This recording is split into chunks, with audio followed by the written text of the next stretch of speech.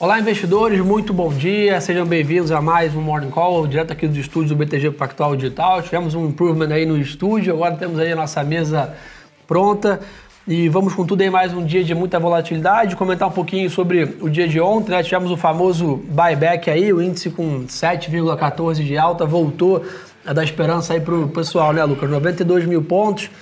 Nós temos dois fatores aí principais, né? Primeiro, uma melhora no mercado internacional aí, nos estímulos possíveis econômicos, que a pouco o Álvaro vai comentar com a gente por parte dos bancos centrais e presidentes das principais economias do mundo. E do outro lado, uma boa recuperação do petróleo também, que chegou aí, cai quase 30%, ontem recuperou próximo de 10%, né, Lucas? Exatamente. Mais um dia de... alta volatilidade. É repique ou é recuperação, né? Essa é a dúvida que está pairando aí sobre os mercados. Você vai falar mais aí mais para frente sobre as medidas que estão sendo tomadas, mas ontem foi um dia bem positivo. A gente viu, inclusive, Petrobras recuperando alguma parte do que perdeu ao longo desses últimos dias. Vale também indo bem. Então, Via varejo muito bem, né? Via varejo também. É aquilo que a gente tinha comentado, né, Jerson? Os papéis que mais apanham, digamos assim, no curto prazo, no momento de repique, de recuperação, também tem altas expressivas. Então, muita volatilidade no ar, então cuidado aí. É o que ficou ontem ali de sentimento um pouco ali nas mesas, que a gente conseguiu perceber. O mercado talvez tenha exagerado um pouco no movimento, né, na segunda-feira. Naturalmente, então, ontem, toda essa parte de estímulos econômicos, mas o commodity também pesou um pouco vamos dizer assim, um ajuste do exagero, né, da segunda-feira. O mercado ficou realmente muito, né, em pânico. Álvaro, acho que chamou a atenção ontem, né, o Trump trouxe algumas medidas aí que ainda não trouxe, mas prometeu, né? O que você conseguiu ver de interessante ali naquele discurso dele? Eu acho que tem um ponto de estímulos fiscais, né, que o Trump quer fazer daqui para frente, principalmente diminuir a taxação de importação, isso vai gerar algum tipo de estímulo na economia. Também diminuir a taxação do payroll, né, da folha de pagamentos dos Estados Unidos, que também tende a gerar algum tipo de estímulo, mas ainda não é nada muito certo. Então, acho que o mercado ainda está esperando isso sair do discurso e ir para a prática. Até porque ano de eleição, tudo mais difícil de ser aprovado, né? Então foi um dia de Petrobras razoavelmente forte ali, 9,4 de alta. Acho que Vale chamou mais a atenção, 18,5 de alta. Acho que o minério está um pouco menos fragilizado do que o petróleo nesse ambiente, devido à sua, vamos dizer assim, não tem tanto impacto, né, desse cartel que existe no mundo do petróleo hoje, e também não tem tanto impacto em relação à China, que tem mais estímulos na sua economia. Então, essa foi um pouquinho da dinâmica de bolsa ontem, mas mais um dia de muito volume, muita volatilidade. Acho que a gente comentou com vocês aqui ontem de manhã, não mudou o cenário. Acho que hoje vem para provar isso, o mercado já está em queda lá fora, que a volatilidade continua presente. Ontem não foi um dia para esquecer o que aconteceu na segunda, voltamos ao normal, longe disso. Né? O mercado vai demorar um tempinho para engatinhar, vamos dizer assim, para retomar mais força. Mas, Álvaro, vou comentar um pouquinho de juros. Acho que ontem voltou o otimismo do mercado, os investidores pressionaram a curva futura aí.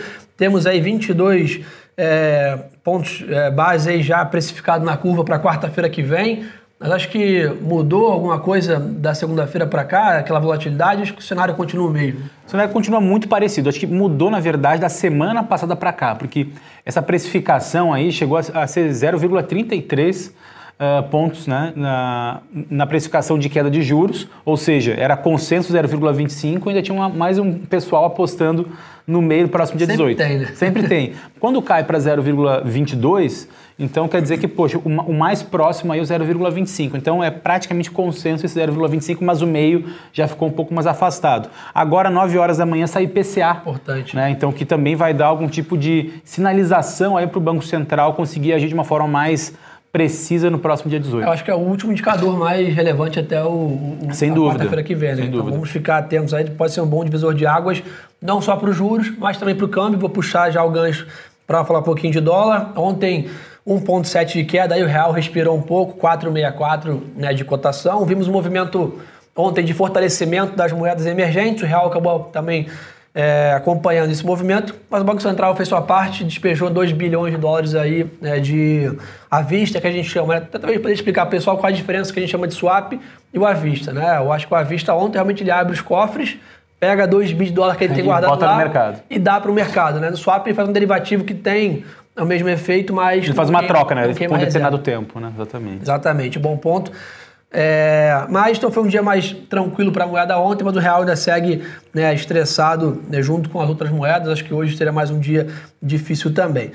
Falando um pouquinho do mercado global, pessoal, ontem foi um dia de recuperação lá fora também, como a gente comentou aqui ontem de manhã, deu esse circuit break, né? Só que de alta, né? Deu limite de alta de manhã. Deu o inverso de segunda-feira. De segunda-feira, o mercado continuou forte, mas muito volátil, né? A gente conseguiu o S&P trocar de lado quase 4 ou 5 vezes ao longo do dia, firmou só no finalzinho, né? Exatamente, é mais uma vez aquilo que a gente está falando, né? A volatilidade, o mercado à mercê praticamente de notícias sobre o coronavírus ou sobre uma resolução aí, Arábia Saudita e Rússia. E aí, mais cedo, ontem, o secretário de Energia da Rússia tinha falado, olha, vamos tentar conversar, depois ao longo do dia não surgiu mais nada, o mercado começou a cair um pouco no descrédito e se a gente for falar de hoje, então o petróleo já está caindo de novo, né, Gerson? É importante lembrar que a alta de ontem do petróleo foi muito mais um repique, né, um buyback, como o Lucas falou, do que talvez um acordo. Não foi ainda firmado nenhum acordo entre as potências, até ontem... Pelo contrário, né? Pelo contrário, né? Parece que a Arábia Saudita acabou de anunciar que vai aumentar mais ainda a produção. Até alguém falou isso aqui no chat ontem, que essa guerra está começando. A gente sabe quanto é difícil a relação lá entre esses países, então vamos se preparar para um pouquinho mais de volatilidade. Acho que é legal a gente falar um pouquinho, né, de coronavírus. O Álvaro compartilhou com a gente de manhã hoje aqui um estudo, né, que ele teve acesso muito bacana em relação, até para a gente ter ideia da dimensão do impacto, né, do que acontece. E aí, dando uma olhada rápida ali, dá para perceber que, assim, primeiro, né, 90% mais de 90% dos óbitos, né, das mortes, estão ligados a pessoas com idade mais avançadas, né, Álvaro? Exatamente. A partir de 60, 70 anos é onde a taxa de mortalidade do vírus realmente acaba sendo mais intensa. Para a faixa etária, se eu não me engano, até 49 ou 50 anos, a taxa de mortalidade é 0,2, ou seja, mais baixa do que diversas doenças que a gente está acostumado hoje em dia. Então, apesar do número de mortes, né, chamar a atenção pelo número nominal dele, né, 100 mil infectados, 20 mil mortes, apesar de chamar a atenção, mas a questão toda é que existe um impacto pequeno, vamos dizer assim, na grande força de trabalho, na sociedade em relação a isso. Então, isso é um pouco talvez que o mercado tenha exagerado e agora começa a entender um pouco mais essa dinâmica. Além disso, né, mais de 80% das pessoas infectadas, né, dentro desse 80%, 60% tem sintomas fracos, né, então a pessoa fica com uma gripe parecida com a gripe tradicional, apenas 20% precisa ir para um hospital ou ficar internado, ou seja, ainda grande parte da massa tem sintomas, vamos dizer assim, controlados. Então isso é um pouco do que a gente acaba às vezes ficando um pouco assustado com o noticiário. É claro que o governo e as autoridades fazem o seu papel para conter essa expansão, até porque o vírus pode evoluir e se tornar uma coisa pior, então esse é um dos grandes receios, mas o fato atual, né, que em questões de outras doenças, outras epidemias, a taxa de mortalidade ou até de impacto geral é baixo, mas em geral na sociedade agora traz um grande impacto. A Itália está praticamente em quarentena geral, já está passando por uma situação econômica mais delicada dentro da Europa, acho que era o próximo país a sofrer um pouco mais e agora parou, né? Acho que agora o coronavírus ele começa a chegar nos países mais centrais da economia mundial, né? Então, até ontem a gente estava gravando aqui o Macrocast com o Cadu e a Ana Ferrão, vai ser lançado aí nas próximas horas aí para todos vocês. Ele falou o seguinte, já antecipando, poxa, o coronavírus está chegando mais forte aqui no Nova York. Querendo ou não, aqui que é o epicentro dos mercados financeiros. Gera um pouquinho mais de pânico quando começa a chegar mais intenso aqui em Nova York. Ainda assim, já tenha impactado lá a China, Coreia do Sul e Itália, né? Então, acho que vale também entender como é que o coronavírus vai se dar ali em Nova York e região, porque isso pode gerar algum tipo de estresse nos mercados lá fora e impactar aqui dentro. Eu acho que é pouco do que a gente falou, né, Álvaro? Antes de melhorar, vai piorar bastante. Exatamente. Você acabou de chegar em Nova York, que é o centro do mundo. Se a gente olhar o tamanho da população do Brasil, estamos falando aí de 50, 60 casos, nada, né? Então a gente sabe que isso vai se expandir muito ainda. Tem muita gente ainda que está já provavelmente contaminada com o vírus, mas ainda está no período de não demonstrar sintomas. Então a gente, sendo bem sincero, vamos ver esse número aumentar muito para talvez depois começar a estabilizar, porque o mundo ainda está, né, as pessoas viajando, né, e etc. Mas, Lucão, vamos falar um pouquinho do dia de hoje, que é o que interessa. O mercado já começa amanhã em queda.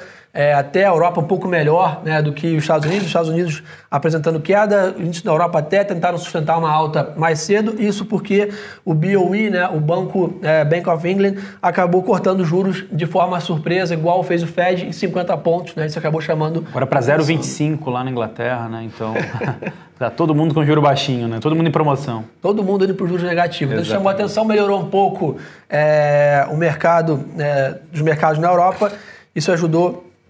Isso, além disso, muito importante, nós temos aí reunião, né, ontem, né, a Christine Lagarde, que é a presidente atual do BCE, falou que é o Banco Central da União Europeia, né, alertou sobre o risco de uma crise parecida com 2008 e já anunciou que o Banco Central vai, né, agir ainda essa semana. Amanhã tem uma reunião marcada extraordinária do Banco Central Europeu. Então, provavelmente, algum anúncio de estímulo, alguma coisa parecida com o que o Brasil deve fazer também no dia 18. Ou seja, todos os bancos centrais dando um step aí, tomando as suas atitudes, né, Álvaro? Isso, e só reforçando esse call aí para uma queda de juros do Banco Central. E vale, acho que mais do que a queda de 0,25 no dia 18, é entender se o comunicado vai abrir as portas para mais cortes ali para frente, né? E aí, quando chegar o dia 18, a gente vai fazer a nossa tradicional live do Copom, a gente explica um pouquinho melhor o que vai acontecer. Boa. Então, falando um pouquinho de mundo, então, S&P futuro negativo, como eu já comentei, petróleo lá fora, como é que tá aí, Lucas? Cai em 3,5, os dois. E Europa já virou para baixo de novo. Já virou Europa. A Arábia Saudita anunciou que prometeu elevar ainda mais sua capacidade, ou seja, deu mais um passo aí nos conflitos com, né, principalmente a Rússia. Isso gera mais ruído do que nunca. Temos aí importantíssimo CPI nos Estados Unidos às 9h30 da manhã. Isso deve trazer alguma volatilidade também. E como o Álvaro falou super bem, IPCA aqui no Brasil, o principal indicador de inflação nosso, é o último indicador, talvez mais importante, antes da próxima quarta-feira em relação a isso. Qual do banco é 0,25, né, Álvaro? Qual do banco é 0,25, mais 2 cortes 0,25, levando a taxa para 3,5 no final do ano. Mini 5 de 75, vamos dizer assim. É isso, né? Aí. Tá bom. Bacana. Além disso, né, temos ainda na temporada de balanço, então algumas empresas divulgaram balanço ontem, Localiza, hoje tivemos a Anima também divulgando balanço, então tem um pouquinho mais de volatilidade em relação a isso. Bastante gente perguntando aqui da Oi, né, Lucas? Tivemos um fato relevante ontem à noite, né, pela companhia. Exatamente, a Telefônica e a TIM avisando que estão aí em tratativas para comprar uma parte ou a totalidade da operação móvel da Oi. Então vamos ver o que isso vai acontecer. A gente já viu alguns movimentos de Oi que eram muito esperados, né? E acabou que as ações da empresa acabaram nem sendo tão impactadas assim. Então vamos ver se hoje, acho que, né, aí seria, digamos, a cereja do bolo para ver se a Oi volta a subir, aí, se o mercado começa a comprar a Oi de novo. O Lucas falou bem, né? A TIM e a Vivo manifestaram interesse, né? Daí para virar uma compra concreta e qual é o preço, quanto foi pago, tem um longo caminho, então cuidado também com a grande euforia nesse momento, até para não pegar o mercado, né, de cara, contra, vamos dizer assim, seus investimentos. Né? A pessoa perguntando aqui, bom dia, já fechou em queda, exatamente, o mercado lá fora está mais negativo, né, de novo, mas realmente talvez acho que nas próximas semanas, isso até o Léo falou muito bem aqui, o socorro dos bancos centrais e o Trump pode favorecer. Não só isso, né? Ontem a gente teve Joe Biden também ganhando a primária de Michigan, lá onde o Sanders, digamos assim, era o favorito. Então praticamente o Sanders está fora da corrida. Né? O Biden está praticamente dentro, assim. Acho que só uma surpresa nos outros estados que vão ter primárias que o Sanders pode virar. Né? E é bom, né, trazer também que é uma boa notícia para o mercado, né? Sem dúvida. O Sanders era muito, digamos assim, o oposto do Trump. Extremo, né? E o mercado olha muito bem. Para o Trump, você olhar para a ponta oposta não seria muito bom. O Joe Biden parece ali ser um pouco mais de centro. Eu acho que até os mercados lá fora preferem até o Biden que o Trump, pelo seu perfil até um pouco mais conciliador. Menos agressivo. E menos agressivo em maneira de fazer negociação, que no fim das contas isso gera uma volatilidade, uma incerteza muito grande para a própria economia americana, né? Então acho que Joe Biden aí pode ser um nome importante, não só para os Estados Unidos, mas para os mercados e, consequentemente, aqui para o Brasil. Boa. Bom, o Luiz aqui perguntou, os papéis ainda estão baratos? Luiz, realmente, olhando na parte de fundamentos, né, mesmo com essa, vamos dizer assim, reajuste de projeção de PIB aqui, que isso deve impactar também um pouco de projeção de lucros das empresas, essa grande queda aí, vamos dizer assim, da Bolsa nas últimas semanas realmente trouxe os papéis aí, principalmente, se a gente olhar alguns indicadores importantes como o PI, por exemplo, abaixo ou em cima da média histórica nossa, realmente voltando a ficar atrativo a Bolsa nesse patamar, mas reforço aqui o call do Lucas, que esse é um momento de muita reflexão e muita cautela, parcimônia no tamanho da mão, no tamanho da posição, que está realmente muito difícil acertar o ponto onde essa volatilidade deve inverter a curva, vamos dizer assim. Então é melhor a gente ir com um pouco mais de calma nesse momento, né? Tinha alguma pergunta aí, Lucas? Pode puxar. Vamos ver aqui. Deixa eu ver. Pessoal perguntando aqui. Li no Asia Times que a Rússia tem bala na agulha para segurar o preço do petróleo abaixo dos R$30 por 5 anos. Você tem essa informação? Então não inviabiliza. Eita! O pré-sal. Assim, o ponto é o seguinte, né? A Arábia Saudita tem um custo de extração de petróleo abaixo da Rússia. Então, essa briga aí é briga de gente grande. O problema e o resto do mundo? Exatamente. A culpa é que os dois países praticamente vivem disso. Né? Se eles tiverem que brigar só por isso, eles vão ter que ir até o final da briga, né? E esse é o ponto, né? Aquilo que a gente fala tanto aqui no Morning Call, no fechamento de mercado, o fim da OPEP não faz sentido para ninguém ali dos países que estão envolvidos e que dependem muito da produção do petróleo, né? Ainda mais num cenário de queda da demanda mundial, é melhor você conversar e manter um preço um pouco mais elevado. Então, acho que isso é um ruído de curto prazo, acho que deve rumar uma tendência aí de normalização e a OPEP voltar a conversar e se organizar. O Álvaro Jonathan Marques perguntou uma coisa que é interessante que eu tenho respondido algumas vezes durante os dias no telefone, né? Bom dia, com a provável queda de juros que virá, a tendência também é de queda de dólar? Não. Ao contrário. Ao contrário, né? A tendência é de uma desvalorização do real, ou seja, aumentar. Esse é o ponto, né? Porque depende muito da diferença de juros do que lá fora está fazendo e aqui no Brasil. A gente fez uns estudos, inclusive, que mesmo caindo a expectativa de juros dos Estados Unidos muito mais forte que o Brasil, ou seja, aumentou o diferencial de juros favorável para a gente, isso poderia apreciar o real, mas no atual momento isso não acontece, porque o mercado está tão estressado, tem um sinal de risco tão grande, que aí ele deixa o diferencial de juros de lado e prefere botar em ativos de risco.